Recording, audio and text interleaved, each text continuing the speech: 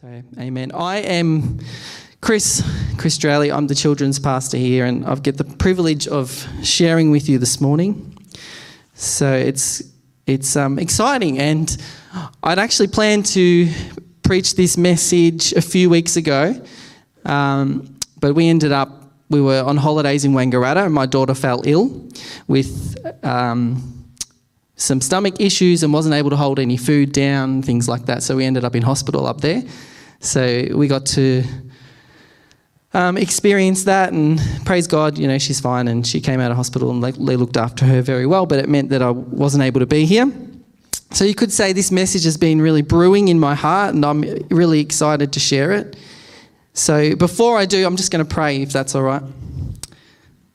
So dear Heavenly Father, we just thank you for this day, the day that you've made, and I'm just praying the Holy Spirit you would come and that you would reveal to your people exactly what you want them to hear today, Lord. So I just thank you, Father, for what you're going to do. In Jesus' name, amen.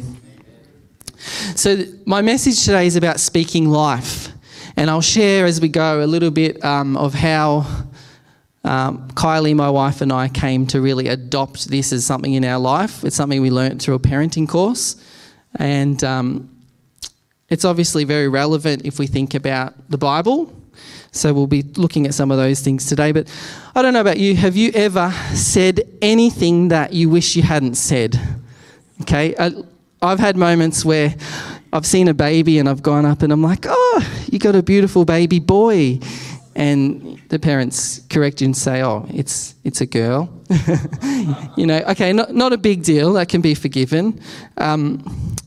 I don't know if you've ever got a sense that someone's expecting a baby and gone up to them and said, oh, you're pregnant, how exciting. No, I'm not pregnant. Those are a few examples of how sometimes our words just kind of come out before we get a chance to really check, right? And yeah, it's hard to control the tongue. It tells us in James chapter 3, verse 7 to 10. It says, people can tame all kinds of animals, birds, reptiles, and fish, but no one can tame the tongue. It is restless and evil, full of deadly poison. Sometimes it praises our Lord and Father, and sometimes it curses those who have been made in the image of God. And so blessing and cursing come pouring out of the same mouth. Surely, my brothers and sisters, this is not right. But how true? I'm sure we've all experienced time in our lives where, as I said before, we've said something that we shouldn't have said. But what I want you to understand today is that not just the words we say, but the words that other people say are not meaningless and they're not without effect. And today, my prayer is that we can be reminded of that, and that we can take back a little bit of that control of our tongues to be people that will speak life and speak blessing, because it does have an impact. So today I'm going to preach out of Numbers chapter 13, and you might be familiar with this passage.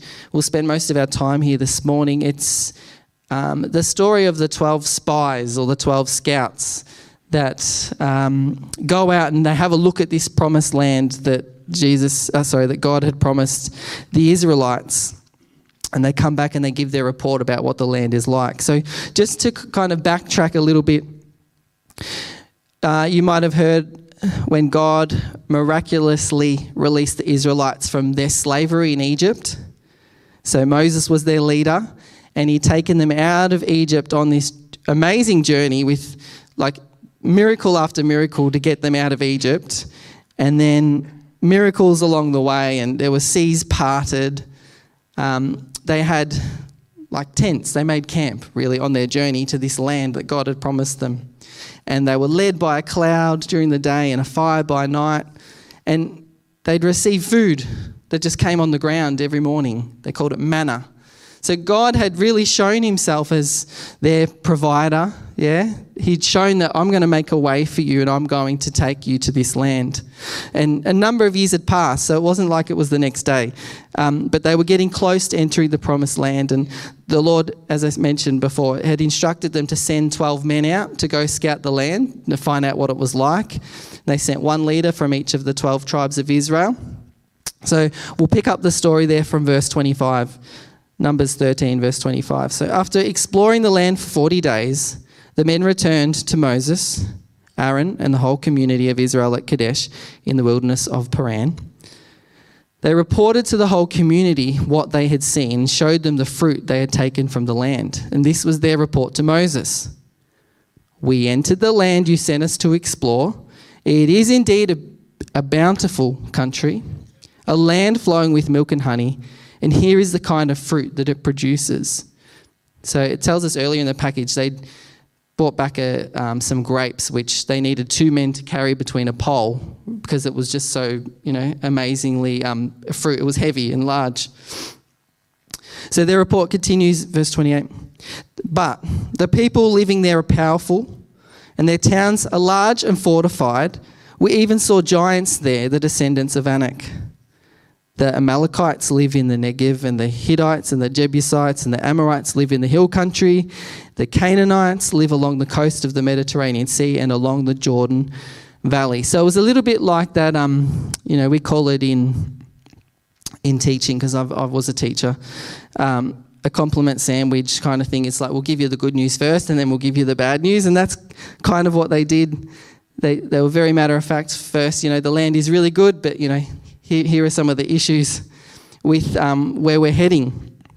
And it's really interesting because Caleb interjects in that moment, and I think he sees where it's going. It says in verse 30, Caleb tried to quiet the people as they stood before Moses.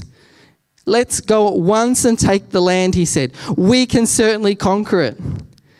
But the other men who had explored the land with him disagreed. We can't go up against them. They are stronger than we.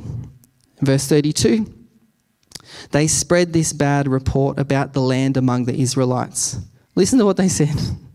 The land we travelled through and explored will devour anyone who goes to live there. All the people we saw were huge. We even saw giants there, the descendants of Anak. And next to them, we felt like grasshoppers. And that's what they thought too. And then chapter 14, we read, the whole community began weeping aloud. They cried all night, their voices rising in a great chorus of protest against Moses and Aaron. If only we had died in Egypt, or even here in the wilderness, they complained. Why is the Lord taking us to this country only to have us die in battle? Our wives and our little ones will be carried off as plunder. Wouldn't it be better for us to return to Egypt? Wow.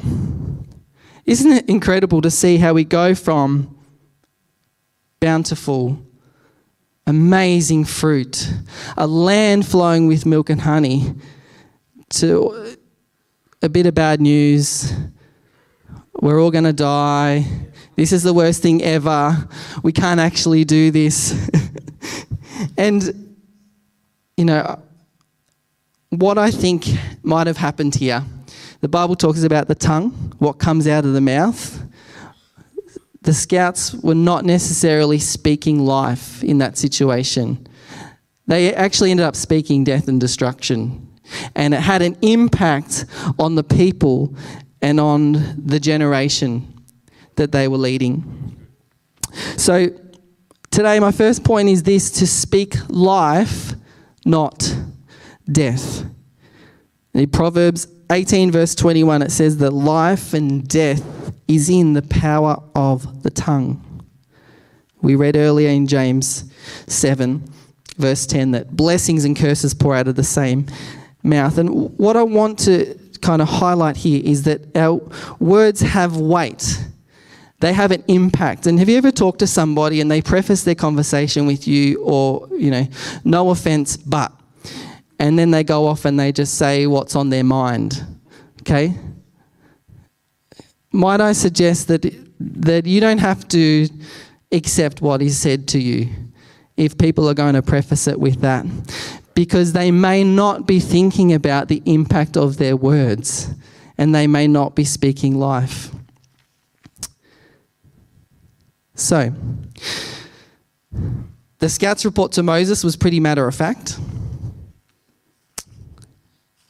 But when they shared their report with the wider community, they added drama, death, defeat, and the gossip spread. See, our words have weight. Words of death on the surface can look reasonable, they can look wise, they can look true. However, here lies the problem, that in this situation, the words did not line up with God's promise. He told them, I'm leading you to this land, a land flowing with milk and honey. And what happened was the scouts, they almost disagreed with what God was saying. They're like, no, Lord, because what we're seeing with our eyes is telling us something different. So, I love Caleb's heart. Caleb's heart was, he held that, the Bible says he had a different spirit, and he was in there defending all the way. No, we can do this. He was speaking life. So I mentioned earlier that Kylie and I did a parenting course that talked about speaking life over your children. And we were introduced to the course when our oldest daughter was about 18 months old. And I can tell you it had a massive impact on Kylie and I. Kylie and I are both teachers, and most of you in here have been at school, and you would have had those teachers that you loved, maybe, if you're lucky. You would have all had the teacher that you didn't really like. But as a teacher, you learn very quickly how to use your words to kind of control a group. And our default for Kylie and I was we're just going to control with our words. And unfortunately, we got into the habit, well, I did particularly, of kind of nitpicking and saying no and don't. I had a student come up to me one year and I said, I taught them a few years prior. They said, I said, I'm the best teacher you've ever had, right? And they said, no. I said, why? They said, you said no a lot. You said don't a lot. And it was really interesting because when we did the parenting course, I started to make these connections about the way that I was speaking.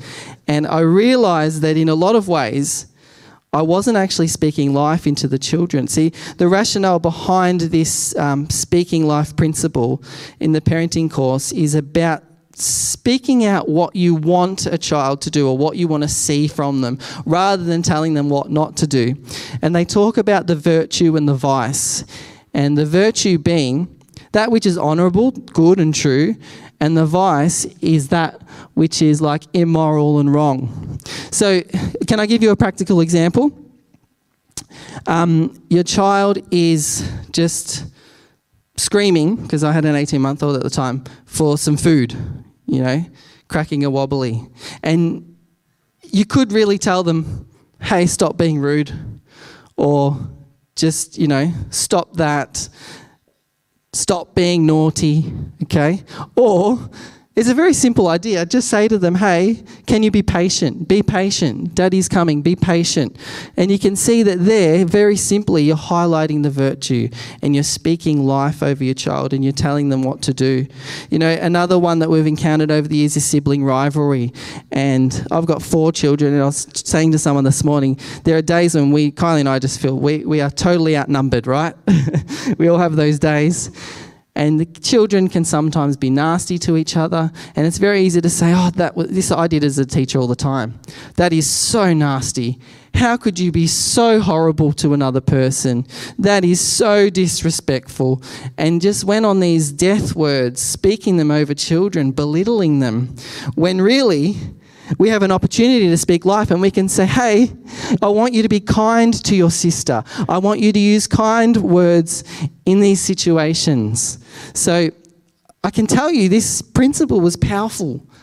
For Kylie and I, we saw a massive change in our home, and we were pretty keen to get it happening. So we were keeping each other accountable as well, and listening to one another and trying to think before we speak and rephrase things and really tame the tongue. But what I didn't expect is there was an impact in my teaching. And the relationship I had with children changed, because anytime I had to correct a child, I thought, you know what, I'm going to speak life into this situation. And it made a huge difference. So I really wanted to stop and share that with you because, you know, there's testimony in my life. We've seen the difference. And I think that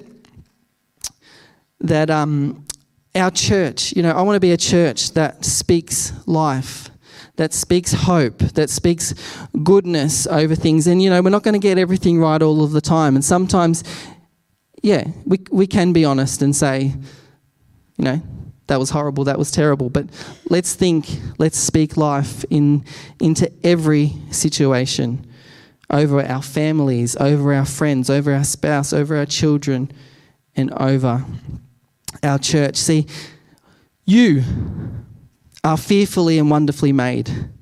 You're redeemed. You're called with a plan and a purpose for your life. You're dearly loved.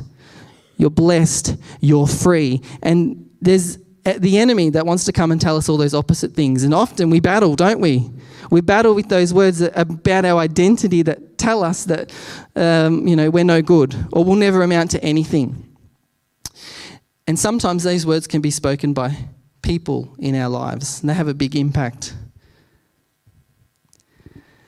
So you speak out of what is in your heart.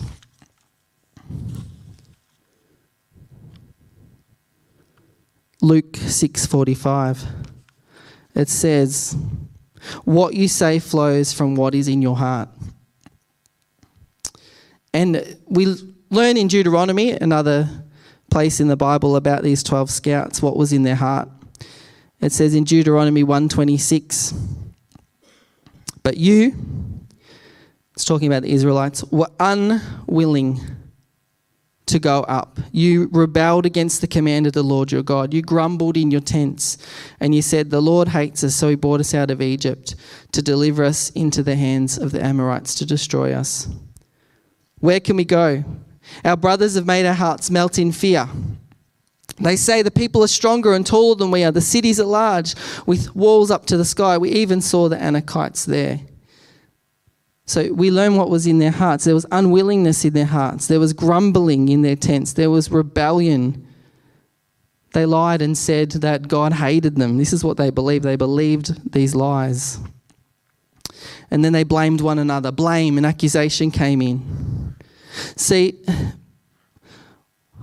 I wonder what the tone is like in your tent, in your home, in your world. And if you think about that for a moment, it's really hard sometimes to speak life when our hearts are not right, because we know things overflow, right, out of our hearts. Can I encourage you today that God cares deeply about our hearts? And the message of the gospel is one where God is transforming our hearts. And it's not a one-time thing. Yes, our hearts get transformed as we're saved, but he continues this work in us. 1 Corinthians 3:18 reminds us of Christ's transforming work. It says, so all of us who have had that veil removed can see and reflect the glory of the Lord. And the Lord, who is the Spirit, makes us more and more like him as we are changed into his glorious image. So I want to encourage you, if you find that your words aren't lining up with God's plan, if you find that you're constantly spilling out death words, ask God for his help. He will help you. Don't stop going back to him. You may need to repent of certain things and areas. It's an ongoing practice in our lives that we need to continue to do. So if your words aren't coming out right, check your heart. Check your heart. Because, Lord, we want to grow closer to you every day. And this is really where I want to land this morning. I might get the keyboard up.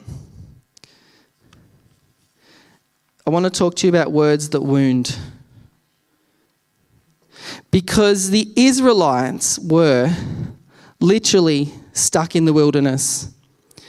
From the report of 10, it impacted an entire generation. The Lord said, for every day that you scouted, which I think was 40 days, you're going to spend a year in the wilderness. In fact, the generation of the scouts, God said, you're not going to see the promised land. Your children are going to pay for your faithlessness. They're going to have to wait until you all die before they see the promise. And what happens is death words can steal, they can destroy, they can delay your destiny. And this is what we see here with the Israelites. See, words can have an impact where it's like we can become stuck. We can become in a place where we're unable just to take hold of all that God has for us. There's like a blockage sometimes. We can't move forward. And, negative words can bounce right off us. Sometimes someone will say something, we're firm in our identity, it bounces off. I just reject that. That doesn't have any impact. But words can also hurt. And sometimes someone will say something to us, so maybe someone in a position of influence over our life, it might be someone older than us, a parent, a teacher, a friend. And we start to think, hey, maybe they're right. Maybe I will never amount to anything. Maybe I am ugly. Maybe I can't ever be good at this because someone told me you're hopeless at that. I remember at high school, I was playing in a mixed netball team. It's a very manly sport. But, you know what? I'm actually speaking out of a wound right now because one of the other players called me a pansy. Isn't that awful? I can laugh about it now, but I can tell you those words hurt. And they hurt so much so that I went up to the teacher. I was in high school. And I said, look, I'm out of the team. I don't want to do this anymore, So my potential career in mixed netballs fell by the wayside. I'm telling you, this is a little bit of a joke. And really, there'll be more serious examples, that you've been through, but maybe you were criticised by a parent, a sibling, a friend, you were belittled, made fun of, and the wound is stuck with you and it's still there. And my prayer now is, Holy Spirit, if there's anything there that you want dealt with today, would you just bring it to mind? Bring it into our minds and hearts. Because my prayer today is that you will be released from that word that might have been spoken or words, and that Holy Spirit will reveal to you what He actually says about you, and that you'll come out of agreement with what's been spoken. On the flip side, I had a beautiful woman who was an older lady in a church that I grew up in, and she referred to me every time she saw me, and I've shared this before with some of you, mighty man of God. She would just say, how are you, mighty man of God? I cringed at times when she said it, but after she kept repeating it, it became like just the way she greeted me. And I realised, hang on a minute, she's speaking life over me. I didn't feel like a mighty man of God. I was a teenager, I'd been called a pansy at school, had lots of other things going on, and she spoke life over me. And the only relationship I had with her, that she just happened to attend the same church as me. And I thought, I wanted to share that because I want to encourage you that when God prompts you or you see something good in somebody, say it. Because the spoken word is power, and you don't know the impact that those words are going to have. And sometimes we get a sense, something good, we see something in somebody, say it. Say it. Because it has an impact and it makes a difference. See, I actually don't know if I'd be standing here today if this person hadn't spoken those words over me, because it spoke into who I was as God's child, that I was mighty and victorious, even though there were struggles in life, but there was hope there. It spoke to my identity in Christ. It countered the negative death words that I had believed and taken on. So I would like to pray right now. And we'll have a time as well at the end of the service if you want to come forward and receive more ministry from the team. You know, we'll welcome you. But just would you agree with me? I'm going to say as if I'm praying the prayer, but you can say it as well and whisper it out. You know, there's power in speaking these out. But what I want to do is, if there's a particular word or phrase or, you know, lie that's come into your mind and heart about who you are, I just want you to pray through that and we just break it off and reject it. And sometimes too, what we need to do is we actually need to forgive the person that said the word, because that can be a blockage, and we need to break the agreement that we may have made with what was said, okay? Because that's not who you are. So, just every eye closed, if you're comfortable to close your eyes. We'll start with the forgiveness. Lord, I just forgive that person, whoever it is, you can name them, who had spoken those words over me. Whatever it is. And Father, I am sorry that I've agreed with those words. See, sometimes we need to forgive ourselves. I forgive myself. And I accept your forgiveness. And I ask that you would set me free from the effects of these words on my life. And I ask that you would restore back to me anything that was lost. In Jesus' name, amen.